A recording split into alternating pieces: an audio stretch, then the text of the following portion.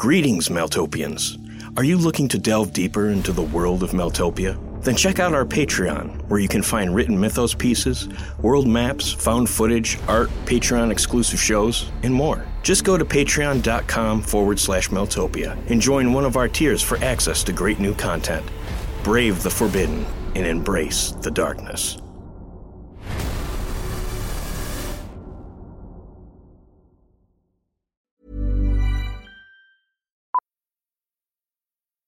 Millions of people have lost weight with personalized plans from Noom. Like Evan, who can't stand salads and still lost 50 pounds. Salads generally for most people are the easy button, right?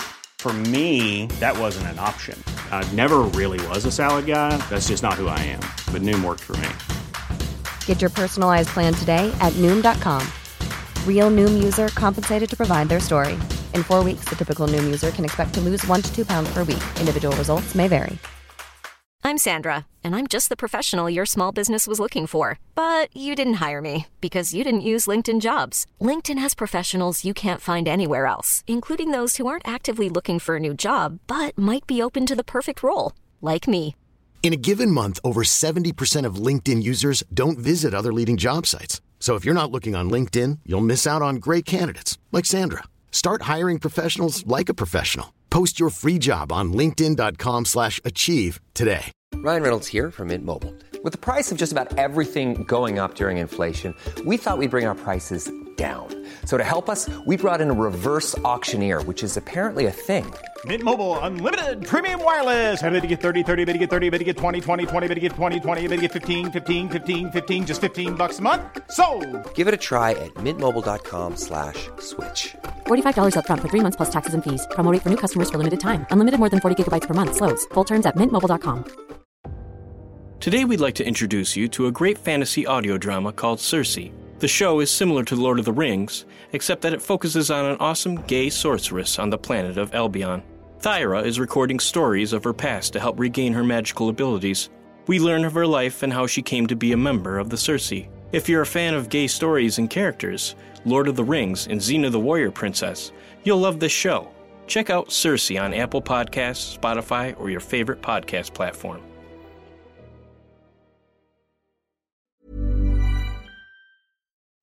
Thanks for tuning in to another episode of the Meltopia Podcast.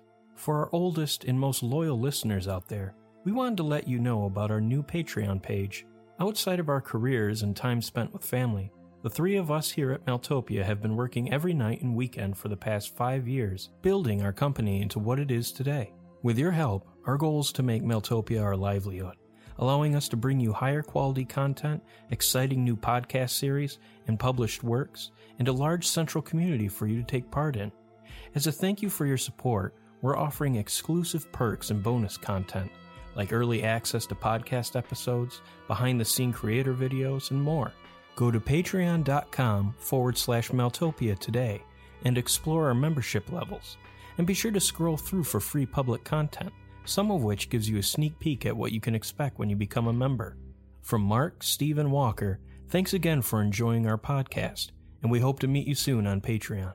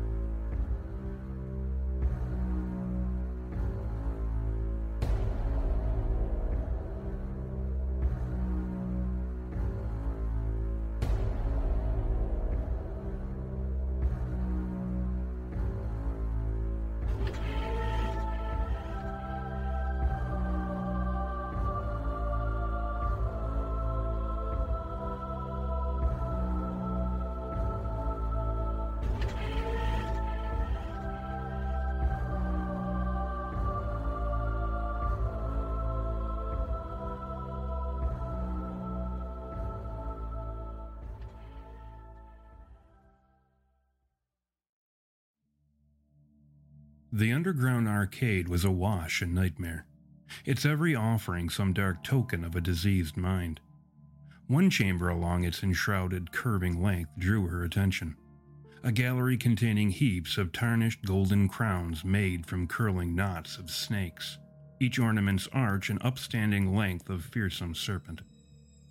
Dividing the room was a lordly throne, its wide back the unfurled crest of a cobra, and seated upon it was a darksome figure whose eyes shone like poisoned stars.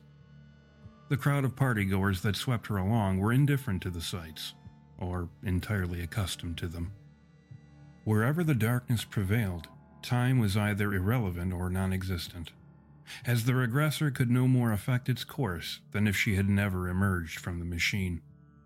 Her sense of self, while diminished, was still at the forefront of her mind, remaining painfully cognizant of her predicament, that she was immersed, trapped, within a character from the movie To Consume Wonder.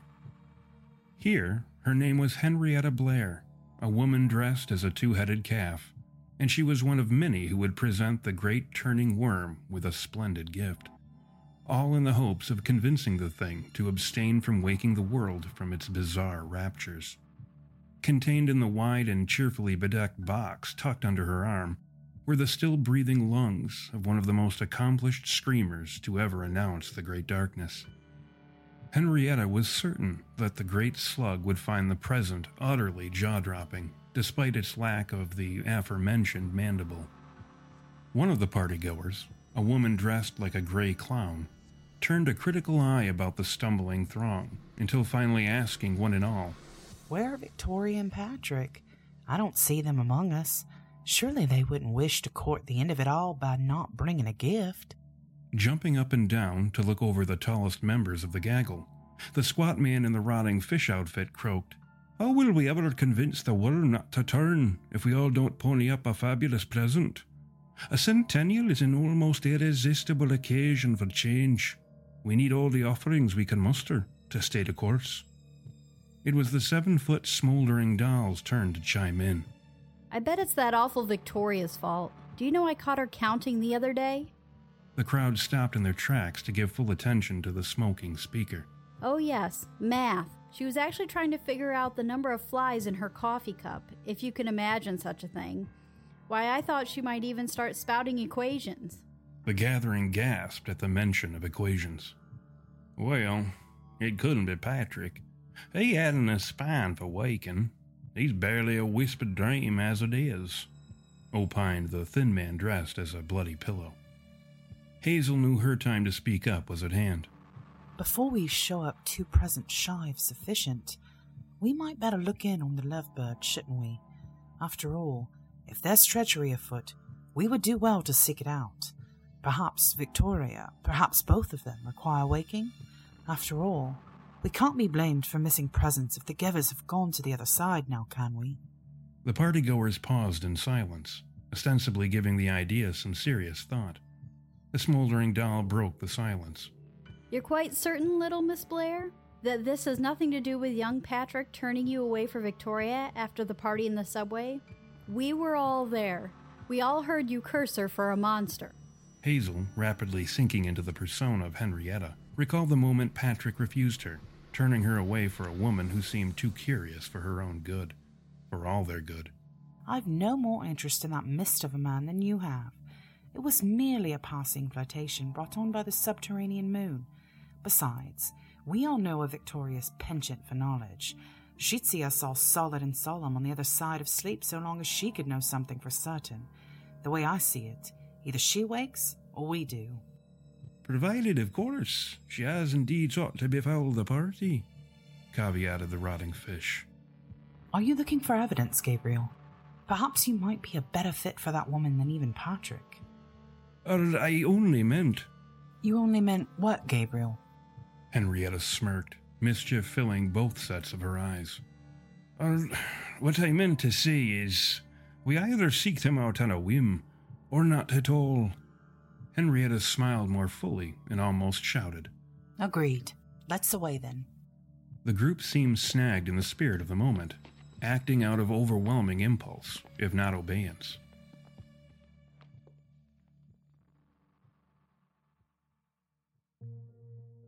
Hazel strained against her new identity, trying to claw into the past, but always finding the way blocked. What was it about the darkness that denied time its sway over space and matter? She looked for even the slightest of cracks, anything that might admit so much as a particle of her power, for leverage. But she knew blindly prying away at time came with its own risks. If she couldn't contain herself to the immediate past, outside the year of darkness itself, the regressor could find herself in the same shape as any who ventured to see the darkness as it once was.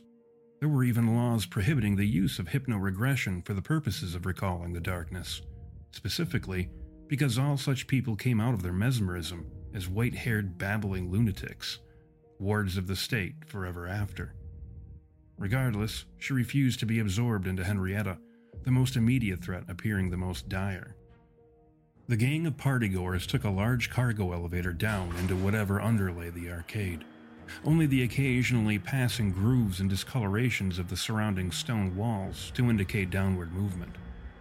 After the elevator lowered into the foggy innards of a thoroughly wrecked hallway, a vast wind poured across the assemblage, the slack fabrics and flesh of their disguises flapping furiously. A storm had settled into Victoria's building and was tumbling through it, lashing and crashing with a furious abundance of thunder and lightning. Hoping to avoid the nexus of its fury, Henrietta waved the group into an adjacent hall that seemed more pleasantly populated. While the way was delightfully absent the bluster of storm, the dark was overly thick, sticking to the celebrants where they brushed its denser concentrations. Once through the hall, they emerged looking like they'd only just sprung from a tar pit. This was quite unfortunate, as the pest cloud that greeted them quickly transferred itself to their sticky coating of liquescent darkness. Aw dang. Our dang gum costumes are ruined. We can't show up to the party dressed as the same insectoid abomination. Henrietta, this here's all you're doing. The bloody pillowcase bellowed. Please, we can't attend the party at all without the appropriate number of worm gifts. This is Victoria's fault. Hers and hers alone. Henrietta howled back, her voice trembling with indignation, and from a throat filling with flies. Now who's dabbling in digits? Last bit was clearly a calculation. The pillow shot back. Despite the argument, the crowd pushed on, committed to their whimsical journey. The smoldering doll, the only partygoer to have successfully freed themselves of their coating of flies, for obvious reasons, kicked in Patrick's door and shouted, "All right, you two saboteurs, the jig is most thoroughly up.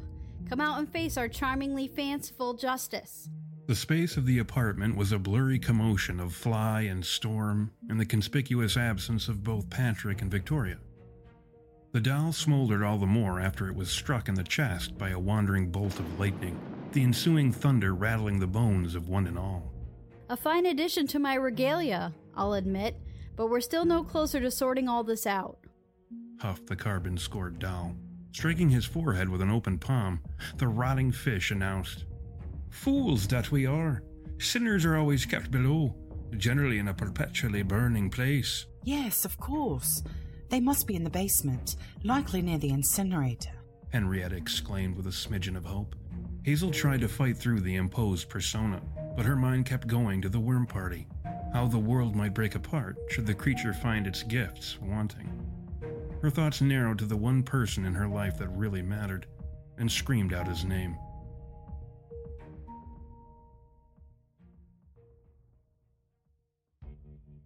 The lovers were stretched out in front of the incinerator, their eyes wandering the shadows splashing across the walls. Patrick shivered despite the nearby fire, the flames that consumed his sinning. Had he doomed the world, he wondered? Had his love for her crushed out the dream of it all? Victoria rested her head upon his shoulder, squirming larvae crossing into her hair from the corners of his rotting mouth. Keith was barely visible within the role of Patrick, the hallmark of any great thespian. Yet it was not theatrical excellence that lent to him his immersion, but only the opportunity to dodge the scream. But while Keith was merely a breeze of awareness, he was creating the foundation for a song nonetheless, a steady beat of whispers destined to become screams. It was only a matter of time. Victoria had never once explicitly stated she wished for the world to end, although Patrick did recall one time when they looked out over the city from the rooftop, listening to the stars where they sang from the gray firmament, when she might have let slip her intentions, if only slightly. He had asked her if she was ever overcome by it all. All she said was, Curiosity is both the road to and away from wonder.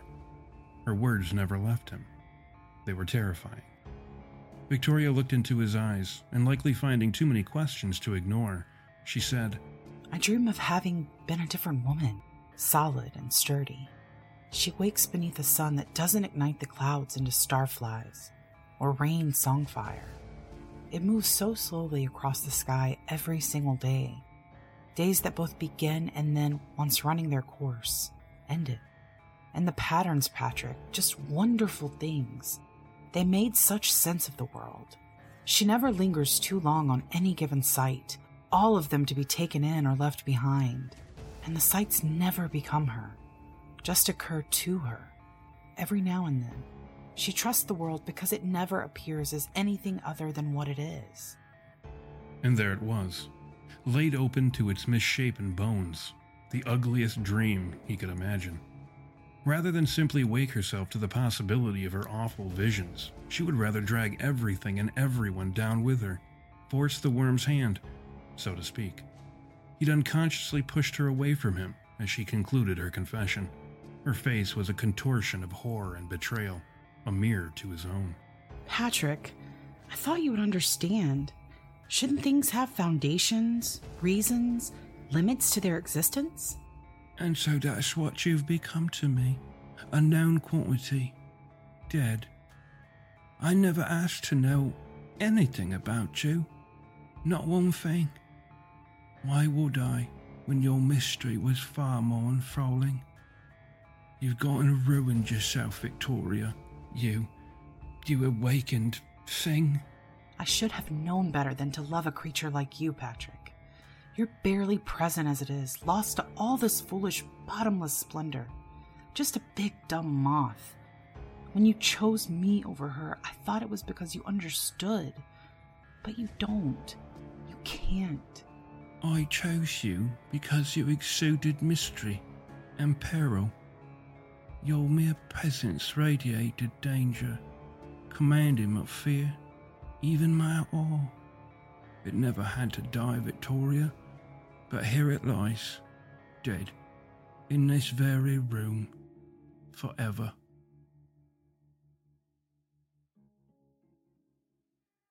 I think we've heard enough, shouted Henrietta, charging from where she and her fellow eavesdroppers listened from around a corner. You should be ashamed of yourself, you witch. You'd have woken everyone up just to see if you could. Victoria backpedaled from the mob dressed in layers of writhing filth, stinging from Henrietta's accusation. Patrick stepped between his former lover and the advancing partygoers. Wait, I will need a gift, a costume. If we are to stay the worm from turning, there's no time for vengeance. Henrietta sidled up to the man who once spurned her, hissing venom into his ear. She could be made into something exquisite, don't you think? Anything shy of spectacular just won't do. Patrick walked to the incinerator and coaxed ashes from its open mouth with a long metal hook used to push trash deeper into the flames. Scooping up the debris into his right hand, he said, Somewhere in this soot is mixed a letter she burned to save her skin. Should she fail at a plan, this will be my gift. The ashes of betrayal. Now that's a peerless gift, cheered the gray clown, pointing at the offering with her bundle of fly-covered, sorrowful balloons. Speaking of skin, Patrick, you will still need a costume to attend the party, and I've the perfect idea.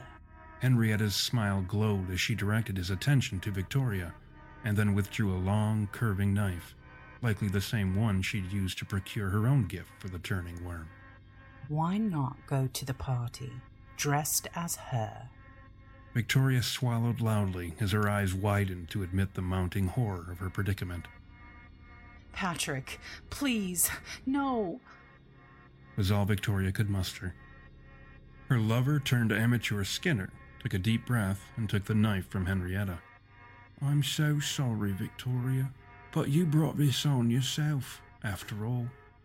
You call me a moth, a mere mist of dream. So what hopes did I have of surviving? What real desire did you have to see me on the other side? You just wanted company, I shadow as you pace the solidifying holes of your wicked plan. And now I must wear your skin. What a shame." Keith came into focus as Patrick stalked closer to Victoria, who was now struggling, very much in vain, against the many grotesque forms seeking to still her for the approaching blade. Yet it wasn't the scene without him that consolidated his persona, but the ever-growing chorus of whispers turned moans slowly edging out the silence inside him, making ready to destroy it altogether.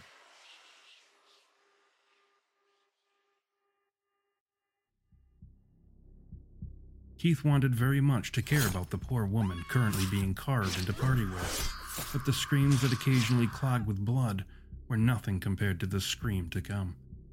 Somehow, likely due to the movies, as well as the merger building's strong connection to the darkness, it enabled the scream to manifest additional features, supplying the conductor a more nuanced appreciation for its sonic extents. He could hear the smaller screams that comprised it, revealing the thing for a composite creature. Countless tragedies opening countless mouths, loosing terror reborn as sound into the night-blackened air. As Keith struggled with the sound in his head, his eyes detected a change in scenery. Patrick and his merry band of partiers had finally arrived within the depths of the earth, where throngs of costumed monstrosities flapped and rolled and hopped to the irregular melodies filling the air, all of it for the centuried worm. Even as Patrick laid his gift upon the towering pile of colored boxes, smartly dressed in his dazzling red attire, he could feel a spacious foreboding crowding the psychic ether, deflating his hopes for the continuation of the previous century's remarkable merriment. He knew the assumptions about his solidity were well-founded, that he was merely a phantom of a man, not so much as a stitch of hard reality to him. While the others were likely dreamers immersed in their own dreams, he was undoubtedly only a dream, summoned forth by a fairly unimaginative mind. There was no hope for him outside of sleep.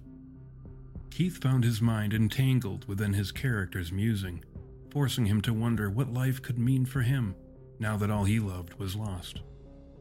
There was much ballyhooing as the great turning worm, a bright red-hatted undulation of sodden flesh and stinking flexing folds, drew its ponderous mass up to the mountain of gifts. A tiny creature costumed as a mouse, or perhaps an actual humanoid mouse, did the worm the favor of unpeeling its gifts and lifting them to the thing's eyeless attention once revealed. Gift after strange and wonderful gift passed by the faceless master of change, which was apparently pleased by the pageant of presents as the world remained happily stable, after a fashion. But Keith couldn't resist the scream its sway any longer, and could feel its desire to contribute its own offering to the beast.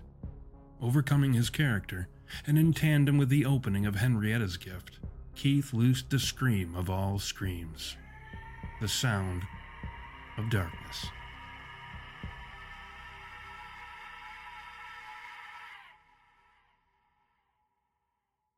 Thank you once again for listening to another episode of the Maltopia podcast.